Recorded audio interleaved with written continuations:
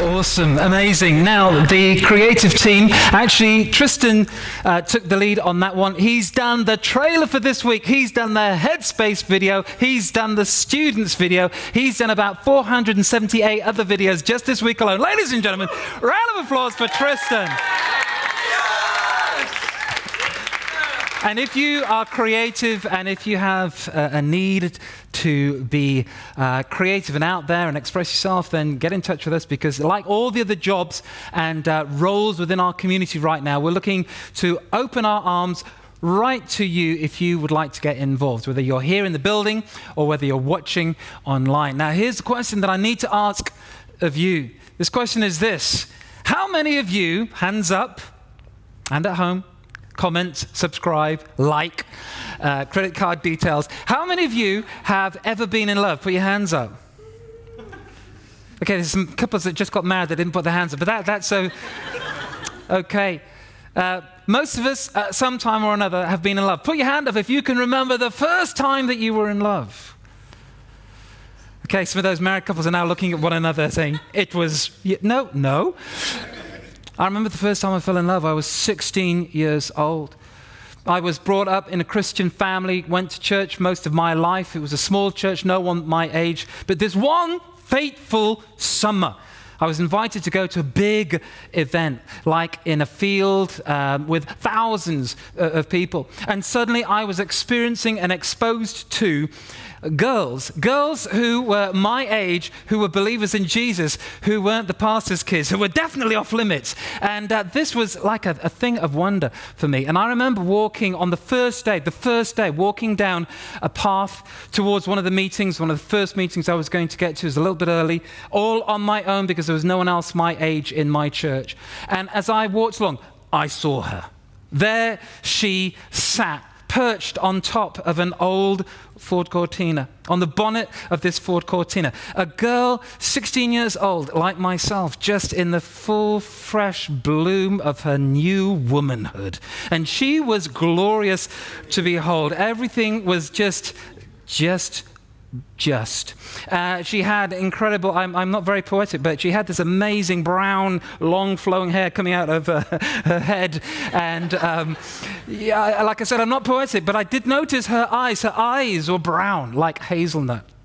And I didn't know her name, but for me, in that moment, she became the hazelnut girl, wearing a little pretty denim skirt and just like a picture. And in that moment, even though I wasn't that hot about my faith, I began to pray. And I prayed and I said, Lord God, if you can get me together with this girl, I will do anything for you. I'll take it all seriously. Please get me in with the hazelnut girl. And then, ladies and gentlemen, the first miracle of the day. The hazelnut girl was part of a youth group, and the rest of the youth group were playing at that point a game of frisbee. And just at the point that I walked past them, the frisbee went flying over the group, sailing over towards me. It was a high catch, and before my feet touched down, I'd flipped it back straight and true to one of the people. And they say, hey, you're pretty good. Come join our group. I said, sure, okay. And I'm in with them, and then 10 minutes later, we're all walking towards this meeting. We sit down. It's in this big cattle shed. There's 1,000 teenage young people. And then the second miracle of the day takes place. Because they went through all the worship, and it was cool, and it was like bands, and my goodness, I'd never seen anything like this before. But then the preacher got up, and he said, I want you, before I preach, I want you to all pray, but we're going to pray standing up, so I want everyone to stand up. Ladies and gentlemen, I was standing next to the hazelnut girl. And then he uttered these words, which were the second miracle. And God was definitely on my side that day. He said, I want you, as we pray, to close your eyes, and I want you to take the hand of the person next to you. I'm like, oh my goodness, there is a God. And I took the hand of the hazelnut girl, and with beating heart, gently, tenderly, began to sweat all over her hand. And they prayed the prayer. And then we all sat down. And then he went ahead and ruined everything.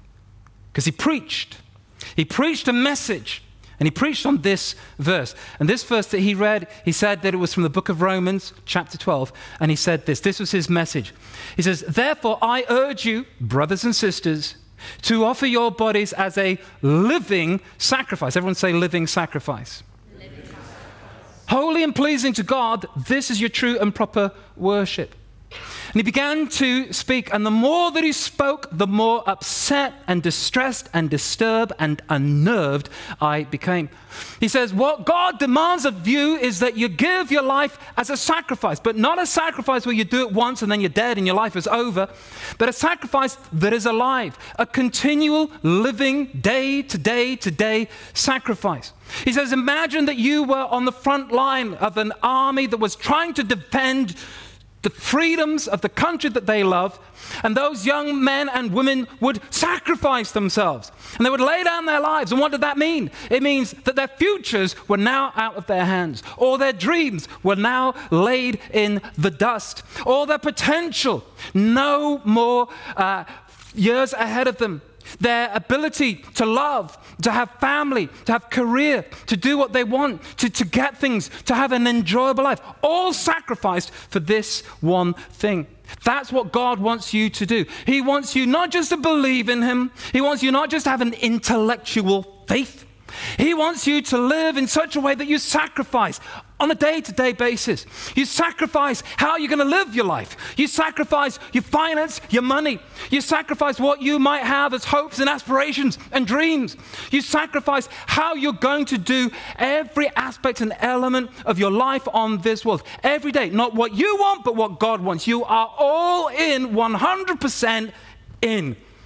You give your life as a living sacrifice laid on the altar for God. Are you in? And I thought to myself, absolutely not. No way. This is unreasonable. I don't know if you can identify with this, but my faith at that point was what you might call a Sunday Christian. Christianity is good for Sundays. Christianity is good for when you're in church. Christianity is a nice thing to believe in, and I genuinely believed that it was true. But Christianity is something that you have as part of your life. It's an add-on to your life. It's a little bit of icing on the cake of your life. It's not fundamental. It doesn't challenge you. You live the way that everyone else lived. I was a Christian by belief and an atheist by behavior. And when they said, give everything for Jesus, no longer live with 1 foot in and 1 foot out, I just thought, I can't do that. They said, give 100% of your life to God. And I just thought, that's too much. That's unreasonable. I don't even think that God wants that much of me. God just wants me to give him his dues, that I pray when it's appropriate, put a little bit of money in the offering bucket from time to time if I can spare it. But I live my life as myself. I like my life. I like my friends. I like where it's going. I've got dreams and aspirations. I do not want to give them up. But this preacher would not stop, would not shut up, kept going, making it worse. The hazelnut girl was getting farther and farther back, receding in my field of view, until finally he says, I'm going to ask you to commit your lives to Jesus. If you're in, I want you to stand up to where you are, and you're saying to God, I am in 100%, sacrificing my life to you. All over the room. 1s and 2s and then 10s and then 20s, and then there's hundreds of people. The hazelnut girl, she stood up. I stayed in my seat. My arms were folded. Me and the hazelnut girl, that's as far as we went. One holding hand, and that was it. Little did I know that that was the only action I was going to get for several years. But that's another story for another time. But I came away from that place dejected. And part of the reason that I was dejected, and part of the reason that I was not willing to go further with what this person had said, was, well, it was either his mistake or it was mine. If it was my mistake, it's because I didn't hear what he was saying. I didn't hear what the Bible really said. But if it was his mistake, it's because he didn't explain it properly. And what I'm going to do is I'm going to explain it properly to you. Because when I heard this message, I just thought, that's not right. That's too much. And if you're here as a person and you're not sure whether you're a church person or you're kind of dipping your toes into the water a little bit, or you've been brought along by a friend, or you think, well, it's a new start, a new year, I might just, give it a look. What's the worst that can happen? You just need to know that this is about a full-body transformation of life. But it makes sense if you understand the whole thing. You see, what I'd heard from that was only part of it. I'd actually missed part out, or maybe he missed it out. Because what he says is, therefore, I urge you, brothers and sisters, in view of God's mercy. Everyone say, in view of God's mercy. In view of God's mercy. See, this verse, it starts with the word, therefore. Whenever you see the word, therefore, in the Bible, you have to ask yourself, what is it there for? Therefore, little preacher joke, but it's a good thing to remember. Now, when Paul is writing this letter, Paul was initially vehemently opposed to the church, one of the persecutors of the church, hunting down Christians and imprisoning them, but had an encounter with Jesus that changed everything. Jesus was truly risen from the dead, and it blew Paul's world apart. And so he began promoting the very faith that he tried to stamp out. And what he would do is he would write to these early churches, these little enclaves of Christians gathering in homes and underground, and now they were meeting in Rome. And his pattern of letters always went the same way. And you can read them in the New Testament today. Always the first half, or the first block, is about what God has done. And then the second half, the second block, is about how we live that out. And so Romans, he spends 11 chapters saying, this is what God has done. These are God's mercies, that God loved the world so much that he gave his one and only son, that whoever believes in him shouldn't perish, shouldn't be destroyed, shouldn't have their lives go down the tube, but be made alive in Christ. That God loved you so much that he became a human being and lived and showed us what human life is supposed to look like. And then he dies. He overcomes suffering by suffering. He vanquishes death by dying. He takes it up in himself, and then he rises from the dead. And God has called you and created you with specific intent, value, worth, and dignity, with meaning, with destiny, with love. You're not some cosmic collision of chemicals. You are created and loved before the foundation of the world in God's eyes. And he says, therefore, because of all that, then you give your life. He says, therefore, in view of God's mercy, offer your bodies as a living sacrifice. This is your true and proper worship. Now, those three words that we have in the English, in Paul's original language, in the letter that he wrote, is one Greek word. The Greek word is logikos. Logikos, which is where we get logical. In other words, Paul says, if you really know the truth of what God has done, then it's logical, reasonable, absolutely appropriate to offer everything that you have to serving him. Because anyone that loves you that much is worth giving your whole life to. You can trust him because he has given everything for you. He doesn't want your life to go down the toilet. He doesn't want to repress you. He doesn't want to deny you. He wants to release you. He wants your life to fly on wings. It's logical. And this is what the whole thrust of the message is in this letter to this group of early believers in Rome. It's basically saying this: how you think determines how you live. How you think determines how you live. My problem with the whole thing was that I was expecting someone to make me change the way I lived without changing the way that I thought. You see, my thought was, yeah, I do believe that Jesus is real, but my thought patterns, by and large, were dictated by those around me. What my friends thought, that's what I thought. What the culture told me to think, that's what I thought. And Paul comes along, the Bible comes along, and it says, you need to think about what God has done. And as you think differently, and as your thought patterns are changed, then it changes your behavior. It changes the way that you live. It then becomes rational, logical, reasonable, and absolutely appropriate for you to live in this way. But he goes on, and he says this: do not conform to the pattern of this world, but be transformed by the renewing of your mind. And what we have here is a kind of twist.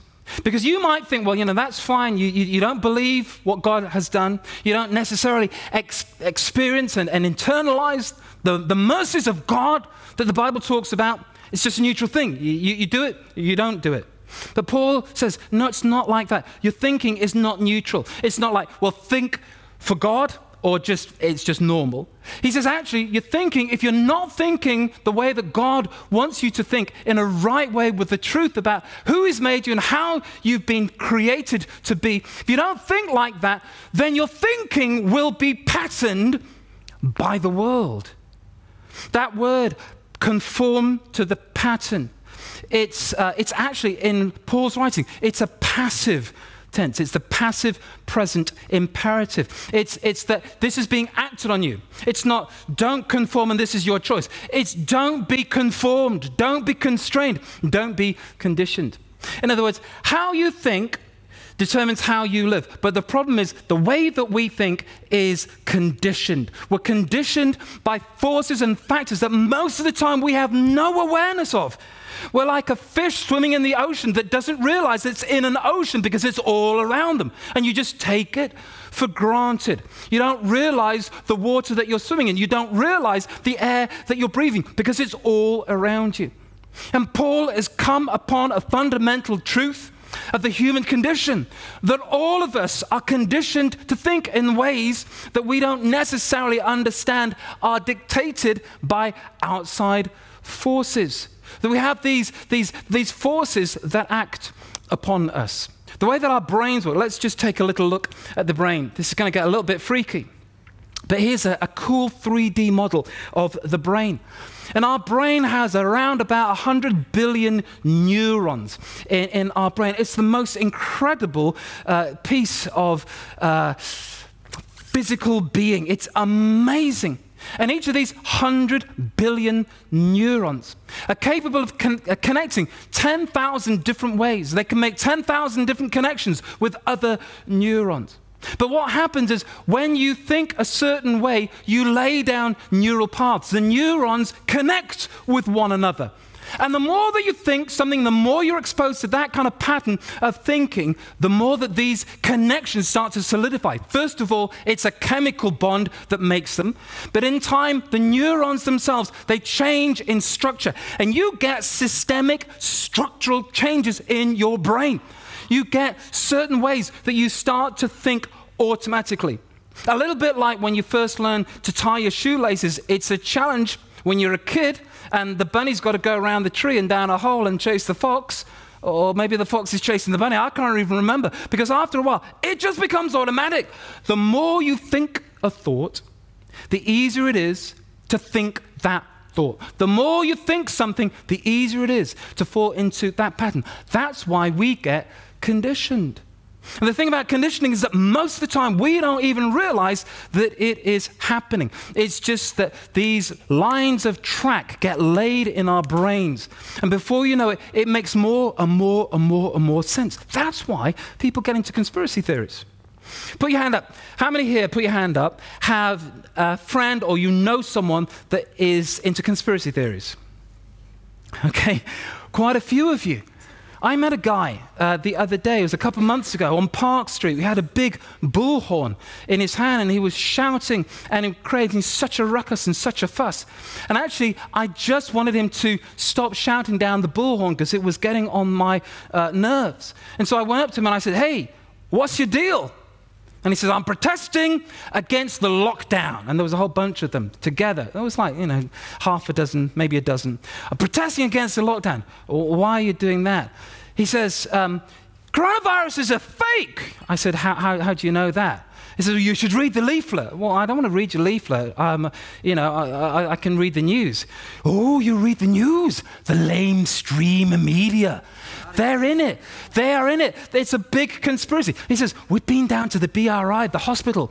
It's empty. There's no one there, man." I'm like, "Did they actually let you in?" "No, but you can tell. There's no one there."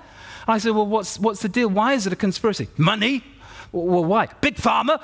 "Okay, fine, calm down. Why? What are people doing?" "The big reset." "What's the big reset?" the governments of the world want the whole world to go carbon neutral. They want to get rid of the carbon. I said, that sounds like a good thing. He says, do you know what the carbon is? I said, no. The carbon is you and me. And I'm like, okay, choo-choo. All aboard the crazy train. I'm going to go and get my lunch now. Thank you, you crazy madman. But the thing is that he wasn't a crazy madman. He was a regular guy. It could have been any one of us in different circumstances. But psychologists will tell you that the more you think a thought, the easier it is to think that thought. So if you have a thought that you have nurtured, maybe since childhood, that the world is not fair, that people have an unfair advantage over you, if you feel disenfranchised, if you feel like things outside of your control have made your life too hard to bear, you've already laid down track. And then if someone else tells you, well, I heard this thing, and you like that person, then a bit more of a connection becomes solidified. And before you know it, you're being conditioned. You go on Facebook, you look up a certain video, and then the algorithm, the great algorithm, says, right, let's pump you, let's flood you, let's fill you. And before you know it, you think, well, it's all over the place. There's so many people. Everyone agrees with this. Everyone knows this stuff. And before you know it, you've got a superhighway in your brain that makes you disposed towards this kind of stuff. Now you say to me, well, fine, yeah, I guess, but not me. I don't go for conspiracy theories. I'm smart, I'm intelligent, I am my own person. And I say, really? Really? How many of us can honestly say that? The fact of the matter is that we are conditioned by our culture. Remember the first time that I went to Jordan, I was just shocked. I was in Amman, I went to a restaurant, everyone's smoking. I say to the people that we're going with, why is everyone behaving like this? They said, behaving like what? Everyone's smoking in a restaurant. And they said, what's your problem? What's the deal, Neil?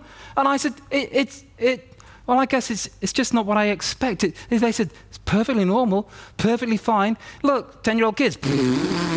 And in that culture, that's just what they did. They were all living for the weekend, Thursday night, because different culture, different norms, different expectations. And so Paul is saying, don't be conformed. You need to take a look at your unexamined biases. We need to look at things like social media. The fact is that if you're 20 years old or 30 years old, you likely, if you're average in the UK, you likely watch 6 hours worth of screen time. In fact, some of you are on your phones right now. I can see the light. We are just taken in all the time by the devices that we have in our pockets. And they condition us. They rewire our brains. You get a dopamine hit when you get that like, or when you get that buzz, or you get that notification. We spend all this time just scrolling through endless stuff, being just impacted and hit upon by messages. And it would be great if they were totally neutral, but actually there's always an agenda. Next week, next one, number 2, Sam is going to take us through an examination of social media. Because if you get something for free, if you're not paying for it, you're the product. And people are making money out of us. And so they're manipulating the way that our brain works to grab a hold of more and more of our thought patterns. And Paul says it's not neutral. It's not just like a level playing field where you've got people that believe in God and then you've got everyone else that's just normal. Actually, there are forces and thought patterns and schemes and ways of thinking and worldviews and paradigms that act upon you. And most of the time, we don't even question them. We don't question materialism. Everything that matters is matter. Materialism. Materialism that says cash is king. Materialism that says you gotta serve that master of money. Materialism that causes more breakups in relationships than any other single factor, that causes worry and anxiety, that causes greed, and that motivates us sometimes to do things that we don't want to do just because the money is good. And I'm not condemning that or critiquing that, but I'm just saying it's worth thinking about, because our mindsets and the way that we live as a result is conditioned so much of the time. The way we think about sex Anyone that comes up with a different mindset or a different scheme, different thought process about how you do sex is immediately cast as the villain.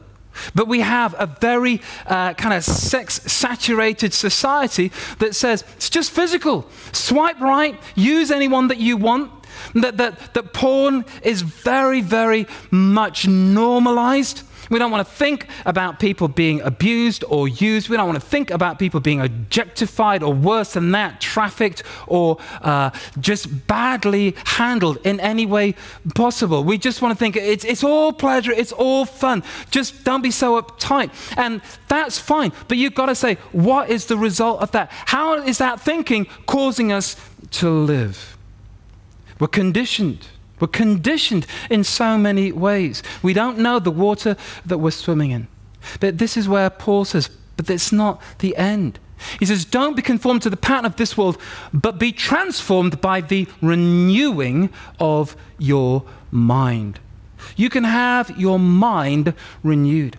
So, like we say, how you think determines how you live. And right now it's conditioned, but it can be renewed. You can have your thinking renewed. And that is the great Christian hope. So if you're here not sure about faith or thinking about re-engaging with faith or just thinking, do I go forward with my faith? The big thing that you need to know is that faith in Jesus isn't just a matter of going to church on a Sunday, but it is about a rewiring and a renewing of your mind, your thought patterns, so that you're transformed into the person that you're supposed to be. It says that the brain is plastic. And even though you might have certain superhighways in your thinking and in your mind, that there is an offer that comes from God himself that can help me be new in my thinking. And it might just be, I'm materialistic, or I'm racist, or I'm sexist, or I'm prone to addiction, or I can't stop these behaviors. The Bible says you can be transformed. You can be renewed. And it might be that with faith, we need time and space to think things through. As a church, we want people to know about Jesus. We absolutely do. But we're not expected to just come and take it as a blind leap of faith. Actually, what we do is we allow the space for people to question. We allow the space for doubt. We allow the space for exploration. We allow the space for you to find out for yourself. Is this real? To have your mind just challenged so you can see, actually, is the track that I'm on the right one, or do I need a rethink? And that's what things like Alpha do. We've got an Alpha course starting a week on Wednesday. It just gives people a chance over 10 weeks with a meal and a talk and some opportunity in groups to question, to discuss. No question's too easy. No question is too hard. But what we have is the opportunity to be rewired, to be renewed, to be recreated. I was telling a friend of mine, dear friend, we just went on a walk, and I said, this is what I'm going to speak on Sunday. I'm going to tell people that how you think determines the way that you live, and we're all conditioned, whether we admit it or not, whether we realize it or not. We're all part of the same cultural stew. We're all prone to consumerism and materialistic mindsets and deep ingrained prejudices and fears and anxieties and worries and traumas in our life. We can be triggered because we've all got these thought patterns. But God wants us to renew our minds. He offers us transformation by being renewed. And he said to me, but Philip, how do you know that what you are offering to people and what the Bible is offering to people is the right thing? How do you know that that's not just another thought pattern that is false, or that is an institutional religious imposition on people's freedoms? How do you know that you're not? I mean, people always think that the church is brainwashing people. How do you know that it's true? I said, easy. This is a simple one. It is easy. The proof is in the pudding. You know that it's true and you know that it's right because it works. And so this is what Paul says.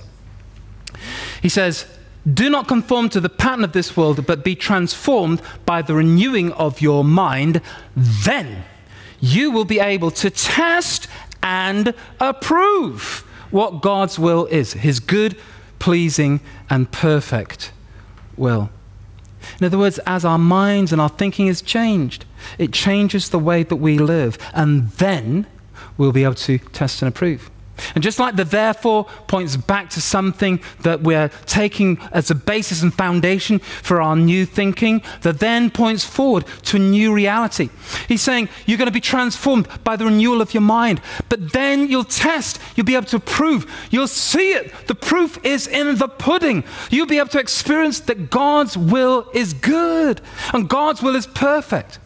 Think about it. I mentioned sex, and Kate's going to be talking about sex in about 4 weeks, so sign up for that one. She's amazing on that.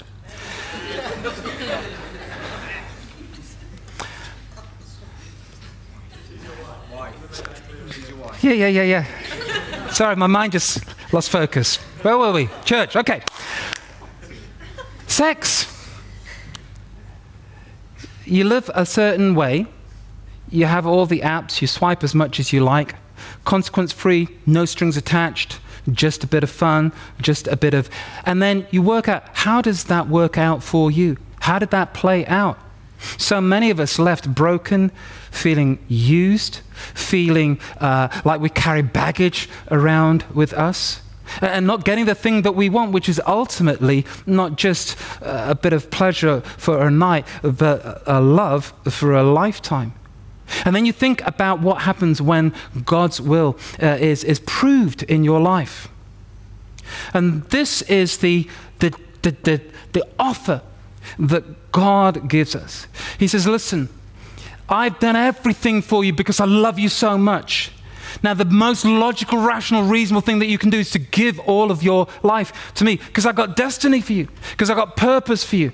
And as you do that, then you'll know how good it is. Then you'll be able to see for yourself. You'll be able to experience it firsthand, how good it is.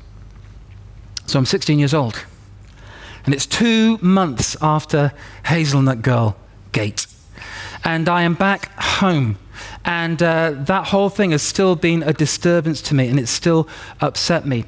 But I remember thinking, well, maybe I should look at this again, because I don't feel right about being the person that says, no, God, you can't have my life. I'm not even sure that's a very good position to hold. And so I'm just reading the Bible, and I'm doing it because I want to, not because I'm in some Christian service. I remember I'm in my bedroom and I'm kneeling on the floor, and I have my arms and my head just kneeling against and leaning against the bed. And I'm reading, and I begin to read about God's love for me.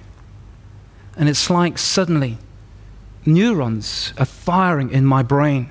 And it's almost like I see it for the first time. For God so loved the world that he gave his only begotten Son, that whoever believes in him should not perish but have eternal life. And I begin to think, God loves me so much. And I remember something that someone once told me. They said, if you were the only person on planet Earth, Jesus would still die for you. But of course, if you were the only person on planet Earth, then you'd be the one nailing the nail into his hand. And yet he would still do it. And I remember just being, suddenly it was like rewiring in my brain.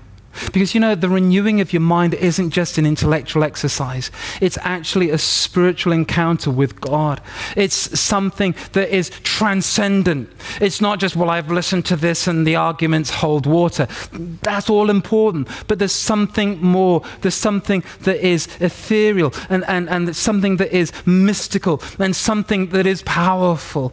And I remember just these things suddenly come into focus for me. And the tears are streaming down my face. And part of it is because, oh my goodness, he loves me so much. Love so amazing, so divine, demands my soul, my life, my all. And part of the tears are for that, and part of the tears are for myself, because I know that when I make this move, my life is not going to be the same ever again. And I'm imagining that it's going to be difficult and challenging, and that I'm not going to enjoy it. But what I experienced, and what I've experienced from that day till now, is that I've been able to test and approve. And his will is good. And it works in every area of life. And there's a peace in my heart, and there's an experience of joy that has permeated everything from work through to family, through to love, through to children, through to my experience of money and being able to be generous with money. We'll talk about that week 3. My identity and finding my identity in a culture where identity is challenged all the time, and so many of us feel pressure on ourselves to generate a sense of worth we just don't have within us. But I've experienced the good, pleasing, perfect will of God.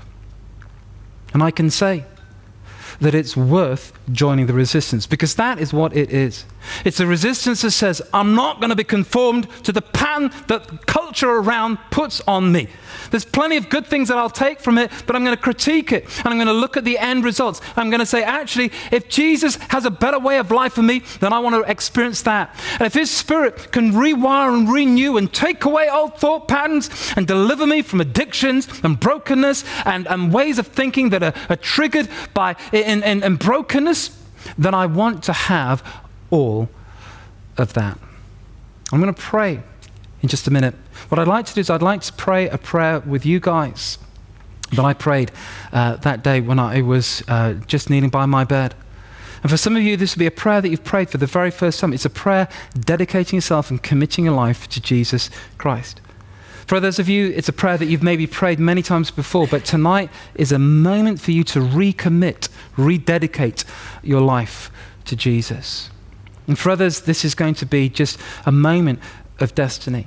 But I'm going to give you the prayer, and the best way that I can put it is just an A, B, and a C. A, you admit that you need God, that you're broken without him, that you've messed up. Something that we can all agree to. B, you believe. You take him at his word. You believe that he loves you so much that he gave his life for you, rose again from the dead. And then C, you commit. The thing I wasn't willing to do then with the hazelnut girl, I did it in my bedroom. I committed my life to Jesus, and I've never looked back. And you just say, God, I'll give you my life in all my weakness, in all my challenge. As you give me strength, if you help me forward, I'll do this for you. So we're going to pray, but here's just the big idea for you, something to take away with. How you think determines how you live.